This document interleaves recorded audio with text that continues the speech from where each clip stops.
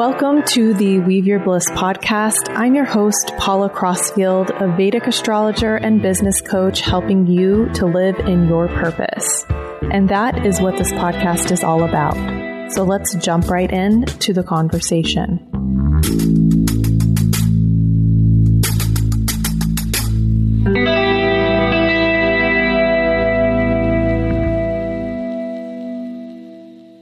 Hello. Welcome to Weave Your Bliss. This is Paula. I'm so glad you're here. If you're new, this is a space where we talk about business, living in your purpose, making more money, doing what you love, and all tied in with the astrology and how that can help you amplify. So welcome.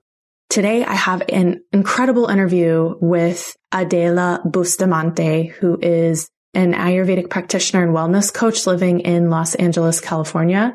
She was born and raised in Quito, Ecuador, and she defines her practice as being a cultural bridge that focuses on the interconnectedness of all things. And she describes herself as a modern medicine woman and wisdom keeper, which we talk about in this episode. This episode is lit. I want to use the fire emoji here. We had so much fun talking. We talked about plant medicine. We talked about cultural appropriation. So many of you asked me about that. And so it's wonderful to have Adela's perspective here. In addition, we talk about how she works with Ayurveda and plant medicine together, what that even looks like, and microdosing.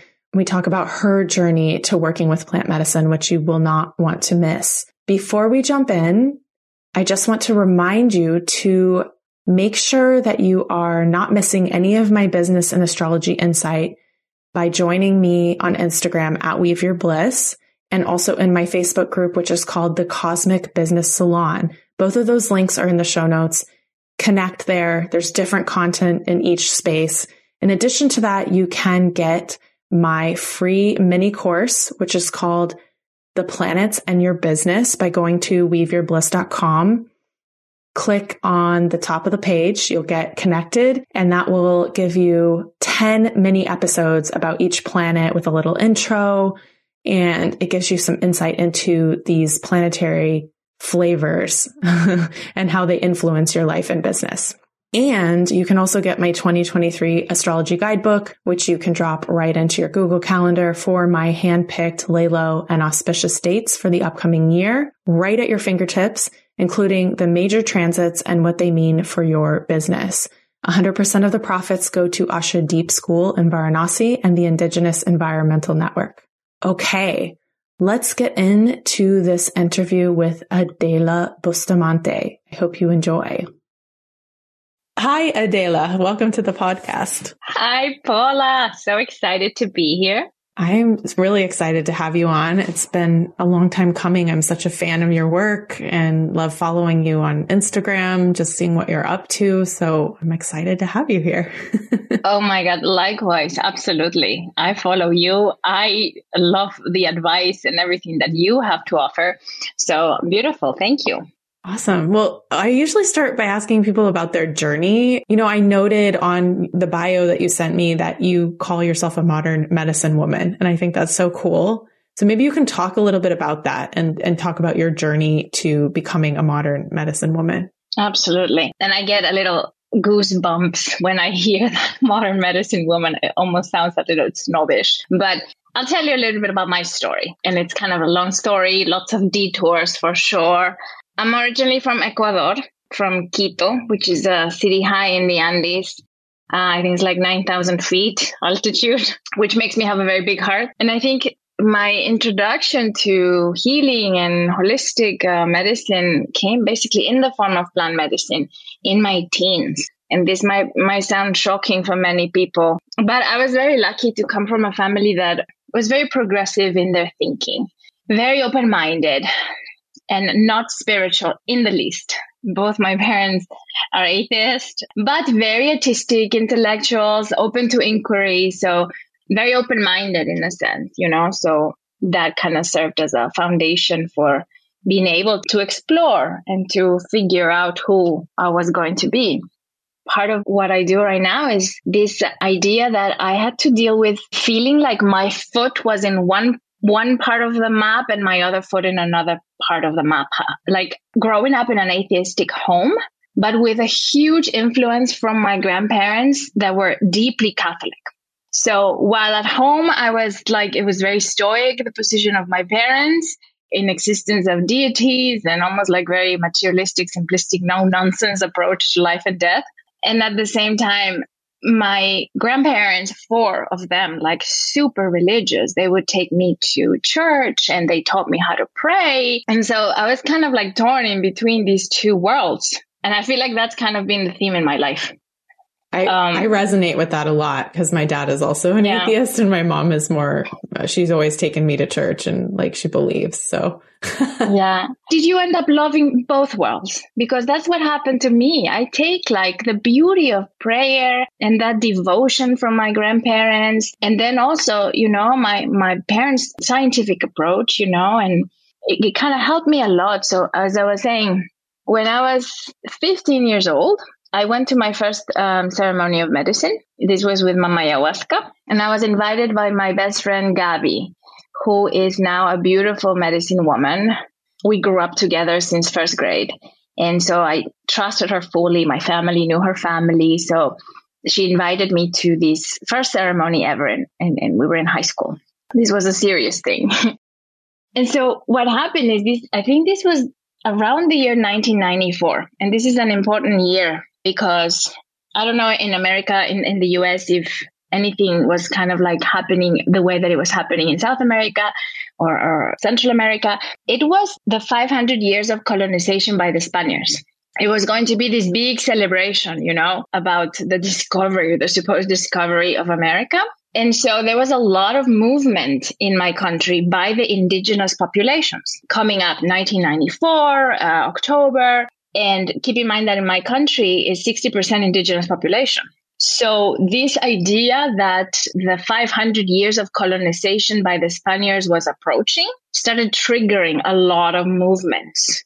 No longer was this a big celebration, but it became more of movement towards kind of like a proclamation, a reclaiming of our sovereignty, of our authentic ways of being, kind of an opportunity to reclaim our identity as people. And instead of subjecting our identities to the invaders 500 years ago, right? So all these movements are happening. There's this man, his name is Aurelio Diaz. He is a Mexican, an artist who is now the custodian and founder and leader of what is now known as the Sacred Fire of Iztaccíhuatl. He created what is known as the Red Path. I don't know if you heard of this big movement. He comes to Ecuador in that year with this big dream. And in his dream was about the prophecy of the condor and the eagle. I don't know if you've heard of this. But you can talk about it. So for those who don't know, please do share. So the prophecy of the condor and the eagle it's a Native American dream, okay? And he kind of gave it a shape. And it's this idea of the fusion of North American and South American ancestral knowledge.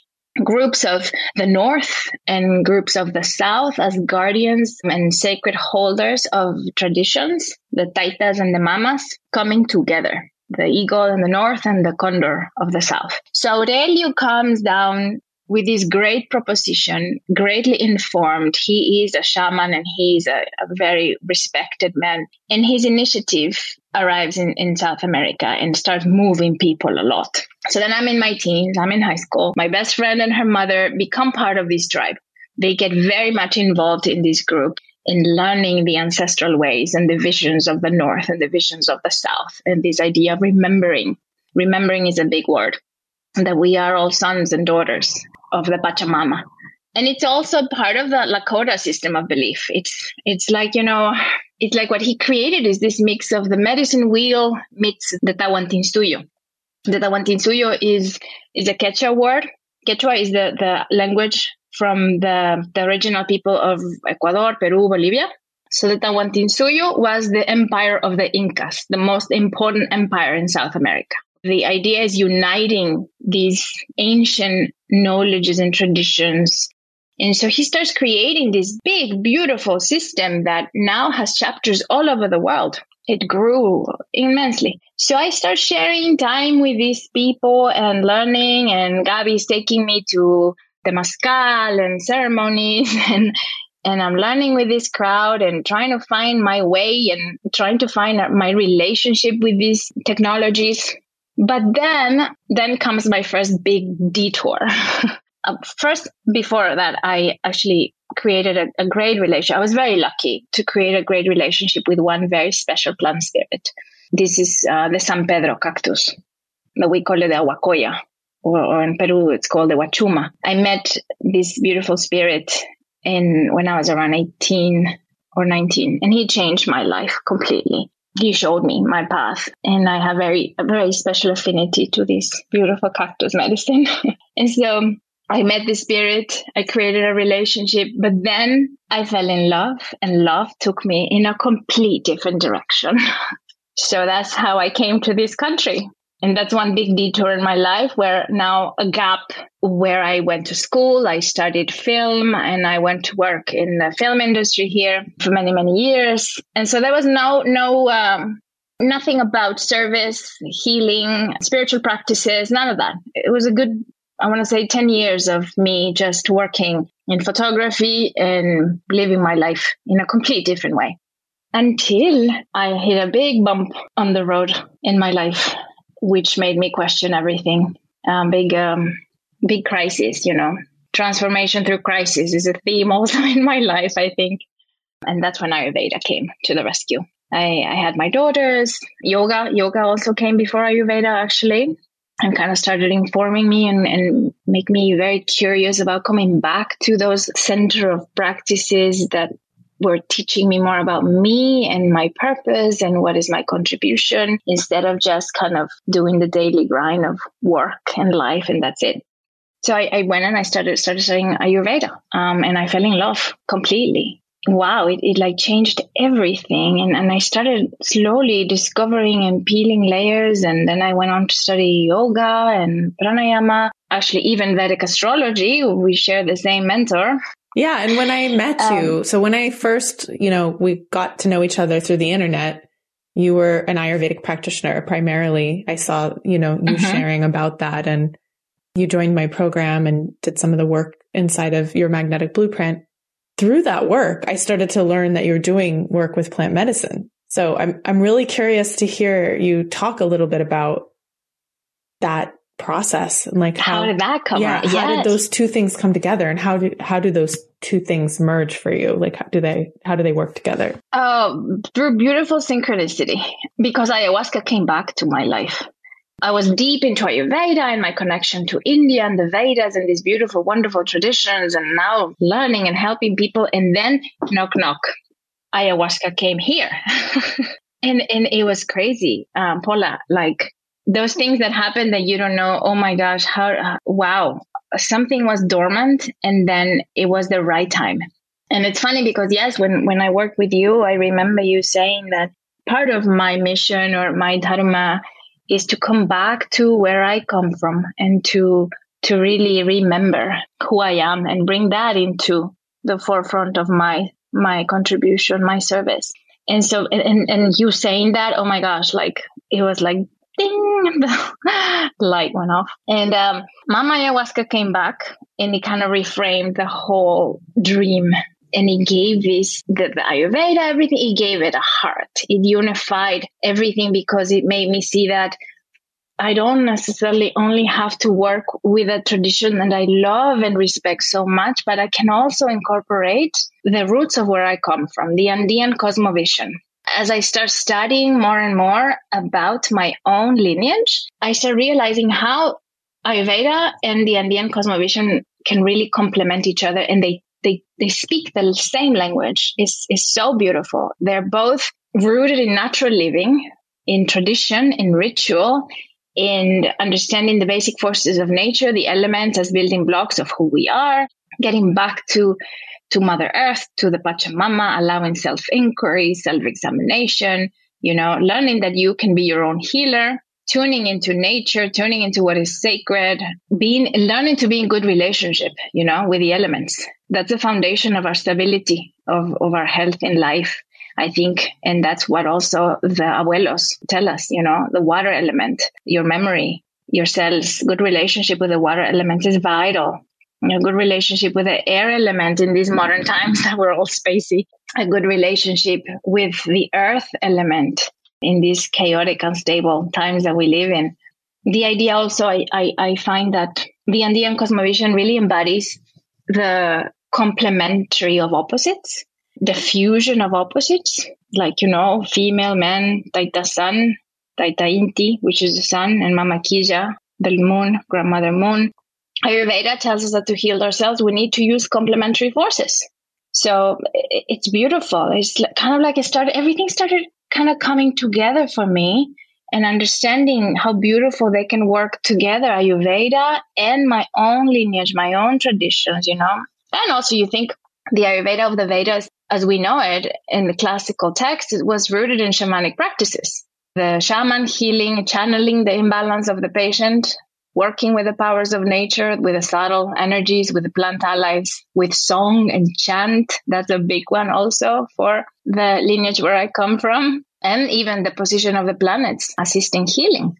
So then I find that both traditions at the core are self-awareness and empowerment. The idea that you have rights and you have responsibilities. You have to remember that you have the right to be happy, and the responsibility, more than your rights and privileges, you have responsibilities to really understand who you are, to understand where contentment and happiness can really come from, and being in the present moment. It's a very legitimate way to be happy, elevating rituals and the power of realization, the power of creation, the power to be. The abuelos talk a lot about the power, el poder.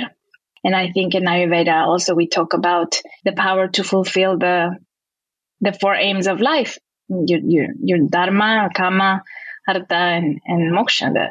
I could see your dharma. What are you here to do? You're here for no coincidence.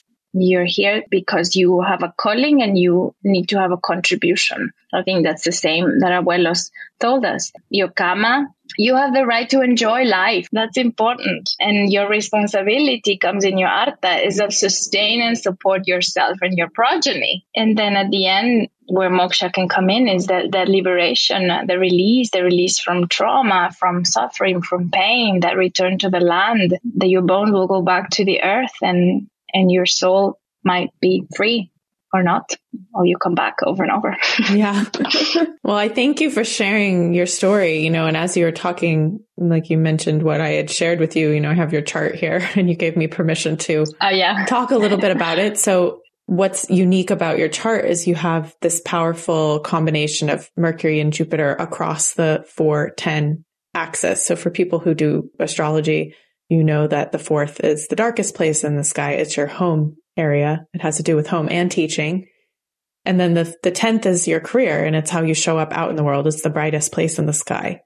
So we have these two benefics, one being the great teacher, one being the great communicator, in exchange across that important axis for teaching, for leading, for being in your career and stuff. And both of those are activated right now. So there's a way that you've been pulled forward as a teacher, as a leader, and you've really accepted the invitation to step into your this full expression of where you come from and how that can be merged with what you've learned. So does that feel true? I love one thing you just said. I love that you said you accepted that invitation, the proposition. Yes, absolutely. And that's where Vedic astrology also came to the rescue, right? helping you really shed light into the possibilities. It allows you to see the karmas, but then that invitation is there for how you're going to address them. And sometimes we don't have a lot of choice. Sometimes we have to live through things that are uncomfortable, but sometimes we're like, there's some wiggle room and we can be like, okay, am I doing this or I'm not doing this? Absolutely. Yeah, definitely that resonates completely. And it has given me so much courage, to really do what I'm doing right now. Because I think before even looking at my chart, I was full of doubt. am I doing the right thing? Am I in the right place? I feel it in my heart that it's the right place, but is it really the right place? Am I supposed to be doing this? And I feel like it comes and goes, the doubt and the fear, but that's just a human expression. But just seeing it in my chart, it helps a lot. It's interesting too, because you are one of the most grounded and calm people, and yet you're in your Rahu period, and so for those out there who are also in their Rahu period, it is possible. I think what Adela has done really well is really dove into Ayurveda and used those tools to help control Vata. So for those of you who don't know, that's the mobile force in the body. When you're in a Rahu period, whether it's a major period, a secondary period, or a tertiary period, there are all three. For those who don't know, there are moments where you'll just feel crazy and you'll notice, oh, I'm in a Rahu tertiary period. You've got to do more to control Vata. You've got to do less intense, movement in your physical life. You have to work less. You have to rest more, And I think also this relates to plant medicine. So when we see the nodes in a major placement in a chart, that means that a person may have more of a proclivity towards working with kind of innovative, or you use the word technologies, which I really like for these types of medicines, because they're indigenous technologies that were used to help people transcend. Right. And so similarly, they are a little bit outside the box for the mainstream of what we are as Western humans in this world. So that Rahu energy, when we use it in an appropriate way towards using these technologies in a really grounded way, maybe the Ayurveda is helping with that, that helps the Rahu energy move appropriately in our body so that we can actually be grounded in these periods where we normally wouldn't be. Do you know what I'm saying? Absolutely. Absolutely. I'm not only living my Rahu period, but I have Rahu in the first house. I'm going to be haunted by Rahu for all my life. And so it's just what's helped me is to just make friends with that idea. Really make friends with Rahu, because it's not going anywhere. And I do have a great deal of anxiety, but definitely plant medicine and the work that I do in Ayurveda has given me the tools to find structure and kind of ground myself. There's definitely a before and after, and people that know me could tell you that. There is a before and after Ayurveda and within the same Rahu period. So yeah, it's almost like, we're all in our hero journeys. And I think that this idea of the plant medicine and these combined practices are helping me a lot modify tendencies and deal with my blind spots and help modify my emotional energy, because it can go completely out of control, but I feel that I have been more able to up-level that energy, and it's never fully under control because I am somebody that can get pretty restless very quickly. And then I kind of want to do everything at the same time. And I have a really hard time resting, slowing down. I want to take it all in right now. Yeah. I mean, and the best condition of Rahu in the first is curiosity. You're hungry for the human experience. And that's a beautiful thing. Exactly. It's just about being aware. Right. And you're aware, you're aware of it. And so you can I am now. Navigate. Yes. It's taking me many, many years. Yes. I am aware now. But before, if you knew me before, I think one of the biggest descriptions people would pin on me was this restless spirit. Always have to be doing something, trying something, always interested in extremes. And I had a difficult relationship with Father Time. I can be present, but I don't like the idea of wasting my time. It scares me. I think time is so precious. And then I feel like the urge to do something or push boundaries, or there's this agitation inside. Yeah. I mean, I've been thinking about this a lot because I really want to build a business that has space in it. And then when I get into the space, I'm like, now what? But the truth is that space is really rich, and I think these plant medicines help us to sort of untie the knots around time and our experience of time so that we can understand how powerful it is when we do create space for me in my business. I know if I create space, ideas come in, flow comes in, creativity comes in, my content is richer. I kind of sense what needs to be done right now. And if I don't have that space where I'm literally allowing whatever to happen, and I'm like filling it, I start getting batty. And it's that like Rahu energy that gets kicked up, and my vata is disturbed, and I need to just like literally lay down. My body's like, no, we're not going to do this right now. Stop. Yeah. Yeah. I feel exactly the same way. You know, I get the zoomies, just like, like chase my dog. My tail. Yeah, exactly. So yeah, the space is huge. We don't even realize, what does that even mean, you know? But yeah, this idea of like creating space is something that we don't even use that. It's like some people would ask, what does that even mean? I have to survive. I have to keep going. No, you won't be able to survive and be any productive if you don't allow yourself to rest and make space for your needs and for what needs to happen. Absolutely. I would love for you to talk like more, like practically speaking, how do you integrate these two modalities? Like the Andean Cosmovision, plant medicine with Ayurveda. What does that look like when you're working with somebody? Well, I have an Ayurvedic practice, and that doesn't necessarily go all the time with the Andean Cosmovision because it depends on what my client needs. Many times it's just going to be learning new routines to integrate in life, or breathing techniques, or we work with herbs and treatments and body work. But I feel like when there's a space to work with a client with both traditions, kind of the healing gets amplified, and we can really go into what is very hot right now. And it's this idea of trauma, shadow work. Through Ayurveda and the Andean Cosmovision, we can recognize that we are all connected, right? That we come from the same thread, that the pain, the illness, the disease is an opportunity. It's an opportunity to understand something that the pain is trying to teach us. And I think our abuelos, as much as Ayurveda and many Vedic sciences, and also right now what is really hot, this like positive psychology, is uniting all these and recognizing that shadow work is incredibly important, that we need to address trauma because no person that walks the earth right now is free of trauma.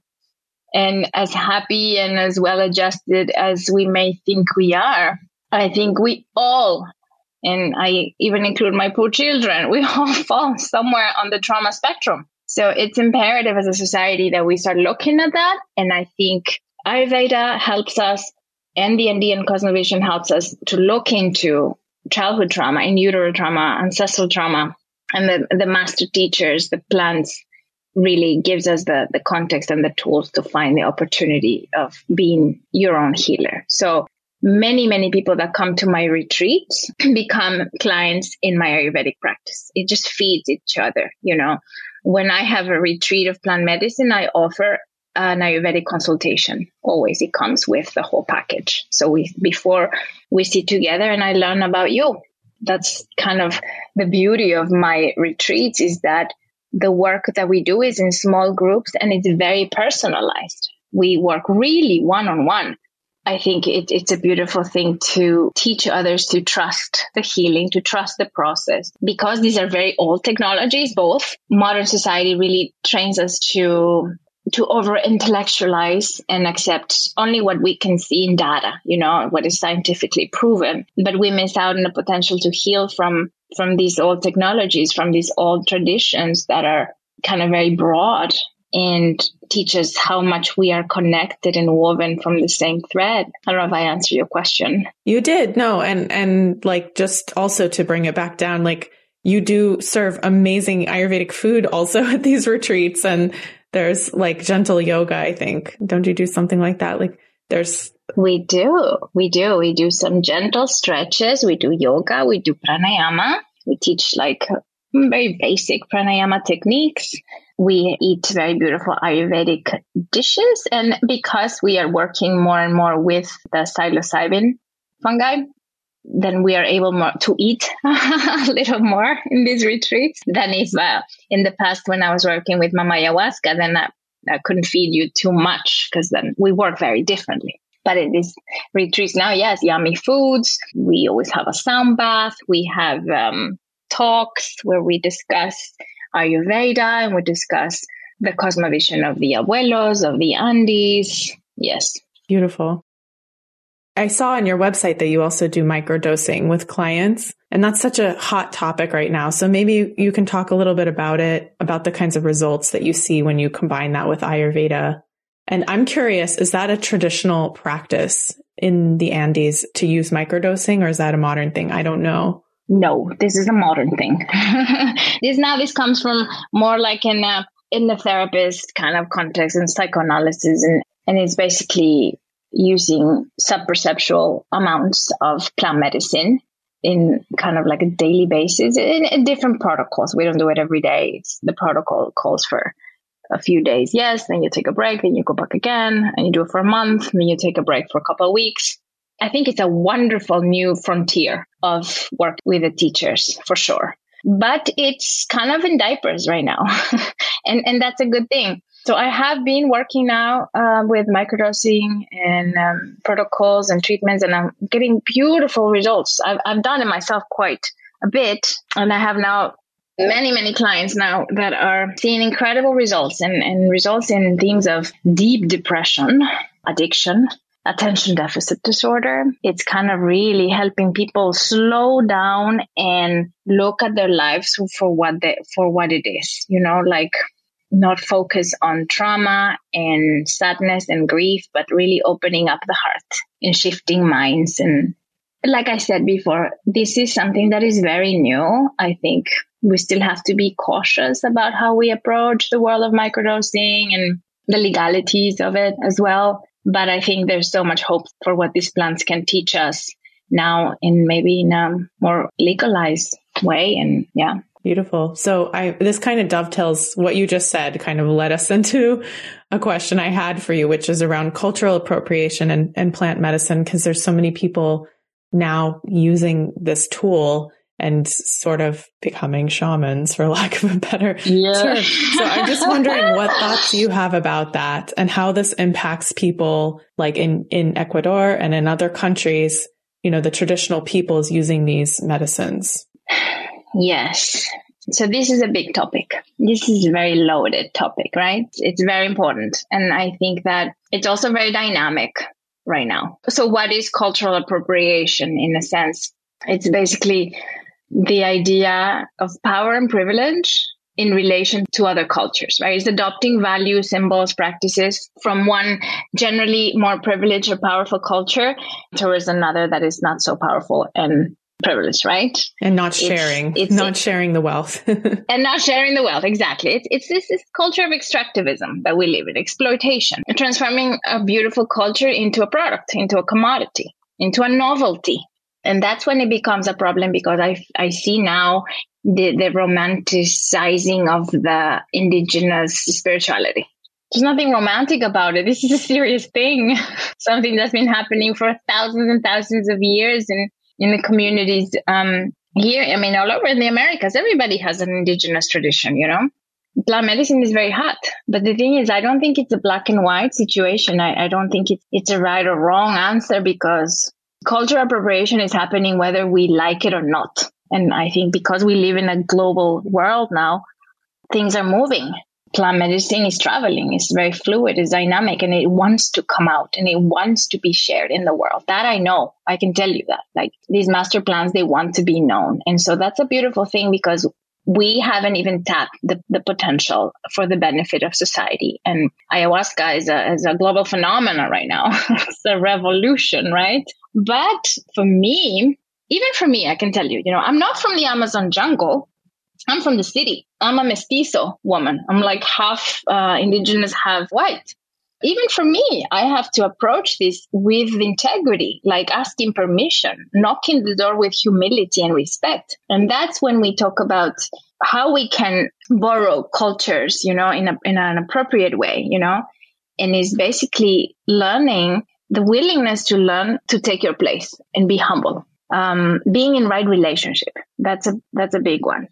That means being respectful, being knowledgeable of the plants that you're working with, elevating indigenous voices, because we have so much to gain from indigenous elders and their communities.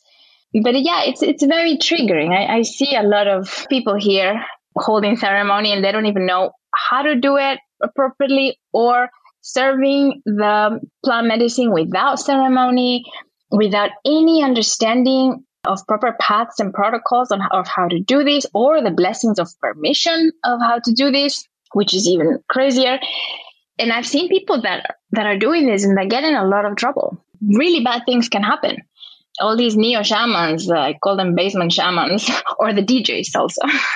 All these DJs that are now sharing the medicine, and because they have one experience with ayahuasca, they have a vision that they should be doing the work. And all of a sudden, they're leading ceremony. I mean, I don't judge the insights that you may get from the plant. It's a wonderful thing to create a relationship with these plants, but people might confuse these messages and just jump into thinking that they're shamans. And then you see on the social medias, like a school offering 5-week shaman certification program. It's like, what is going on? You need to understand the context. You need to go to the source maybe and learn there. I really encourage people that are interested in learning more to listen to the moral compass, to what feels right. Educate yourself, create a relationship with the plant. Learn about your own ancestral lineage, the medicines from your ancestors too. This is what happened to me. This is exactly my case. I was deep into Ayurveda, and then I realized, wait a minute, there's something that actually belongs to me. Because I don't think it's black and white. I think that the plants really want to reach more and more people, and that's a beautiful thing. But we have to really cultivate the respect and the humility to learn where things come from. And humbleness is the number one thing we work. People that want to become shamans, that's the number one teaching in a vision quest, Go and find your humility. Beautiful. Well, thank you for sharing that. That's helpful, I think, for people to hear too. When you're talking about going and doing a plant medicine ceremony, you have some questions you can ask. Who are their teachers, right? What is the lineage? Exactly. What's their relationship with this plant, right? So that's really helpful. So this whole podcast is about living in your purpose. So I'm curious for you, what does that mean to live in your purpose? And you talked a little bit about Dharma, but like in your personal experience, maybe, what does that mean to you? I think living my most authentic self, I think means not fragmenting or compartmentalizing myself, but really allowing myself to be all that I can be. And I think that my purpose is not just my work. Being a mom is a huge part of who I am. But also the woman in me, the spiritual in me, the child in me, the fun in me. I think all those parts of me, when they kind of coexist together in harmony, then I feel I'm in my purpose, because everything is kind of working in harmony and I can really shine and be the best that I can be. And I think that there's many Adelas inside of me. So as long as they're kind of in a central unity and they can all express themselves and accept themselves, I think that's my biggest purpose, is just really trying to be a good mother and be a good healer and celebrate life. And as long as they don't betray each other, and then I think that I'm on my purpose, because I feel like there's so much about me. There's just not one thing that is my purpose, Definitely. Well, thank you for sharing that. So I have a few rapid fire questions for you, if you're ready for that. Okay, shoot. So what is one piece of advice that has really helped you in your life? I think my dad used to say, listen to your gut when you see an opportunity and take that opportunity, because you call it the train of opportunity doesn't come all the time.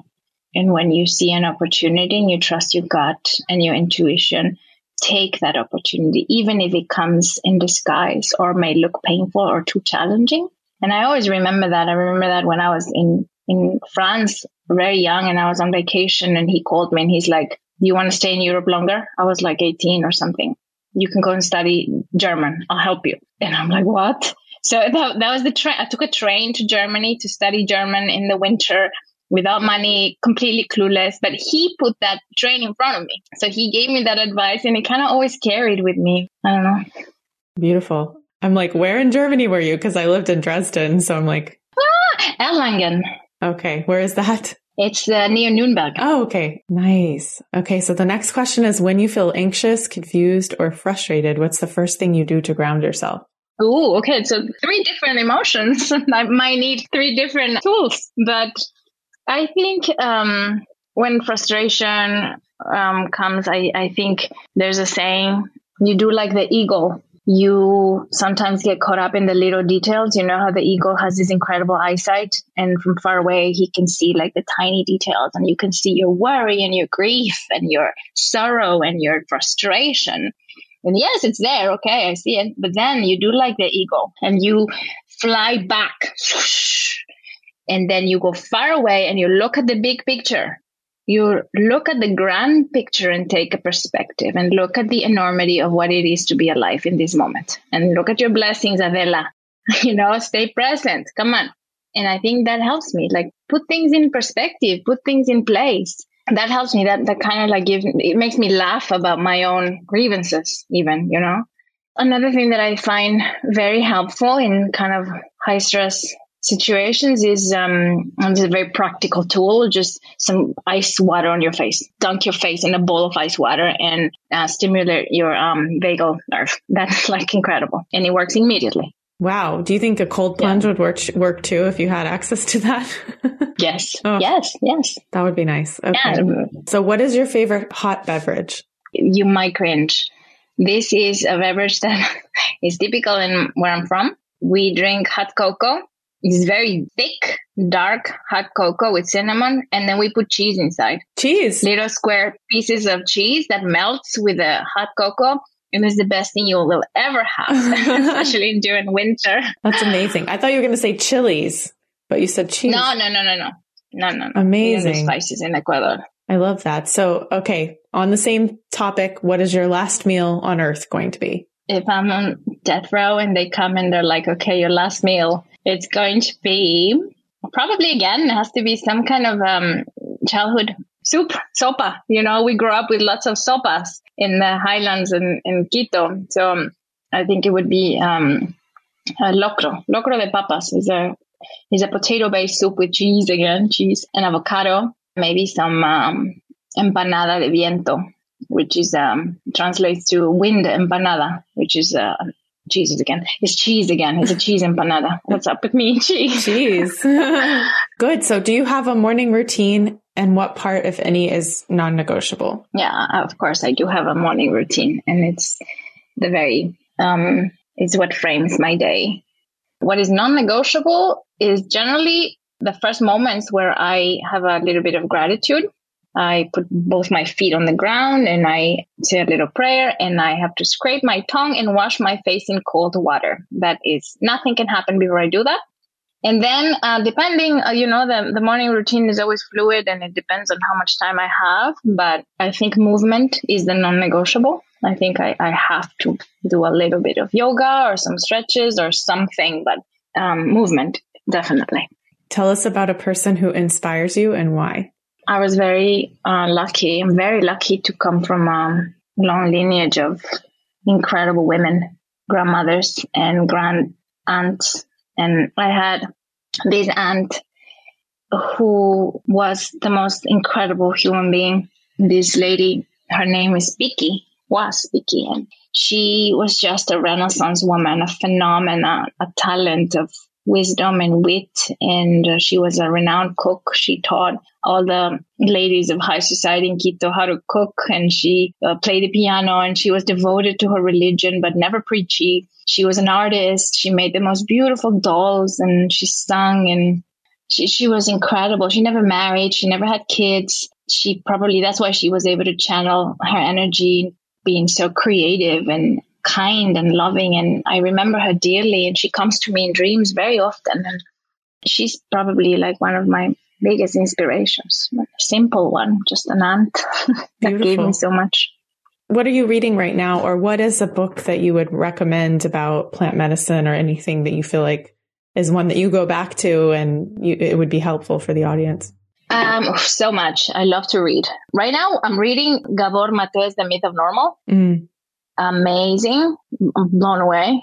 I'm also reading It Didn't Start With You by Mark Wolynn. That's also really good. So they're both about trauma. But what would I recommend people to read as far as Carlos Castaneda are great reads.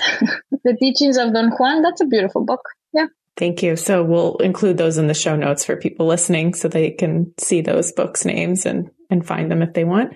Oh, great. So what's one thing that's bringing you joy right now in your life? Probably my daughters right now. The simple thing. I think that we are in a very sweet spot right now, a sweet space where we're getting along nicely. I hope I'm not jinxing it by saying this, but I think they're kind of both in a transition. One is in almost her tweens and the other one in her teens. And I'm just looking at them blossoming so beautifully. And motherhood is not easy, you know, it's not like it's always flowers and birds singing. But lately it's been really nice to see them, and it makes me so happy to just observe them and listen to them. And so we are in a good moment with them. So that's bringing me a lot of joy. Just my daughters right now. I love that. And that really dovetails into my last question, which is how can people connect with you online? And your company, your business is named after your girls, right? Yes, it is. Yes. And I was thinking, because, my business is Mia and Lily Ayurveda, and I'm thinking, how much longer will they allow me to keep the name? But yeah, you can find me on my website, miaandlily.com. You can book consultations there. You can join my retreats through my website. And that's a wonderful thing because we have a number of dates for next year. January, May, and September, we're going to have gatherings here in California. You can also find me on Instagram. I have a newsletter you can subscribe to. So many ways. Awesome. So we'll put the details also in the show notes so you can find Adela online in those different places. So thank you so much for being here with me. This has been a lovely conversation. Of course, Paula. Thank you. It was super fun. Thank you for listening to this episode of the Weave Your Bliss podcast. We hope it was inspiring for you. Please subscribe wherever you get your podcasts and leave a comment for us. I want to thank the team at Team Podcast who helped get this podcast out to you. And also to thank the musicians who were the creators of this beautiful music we're listening to now.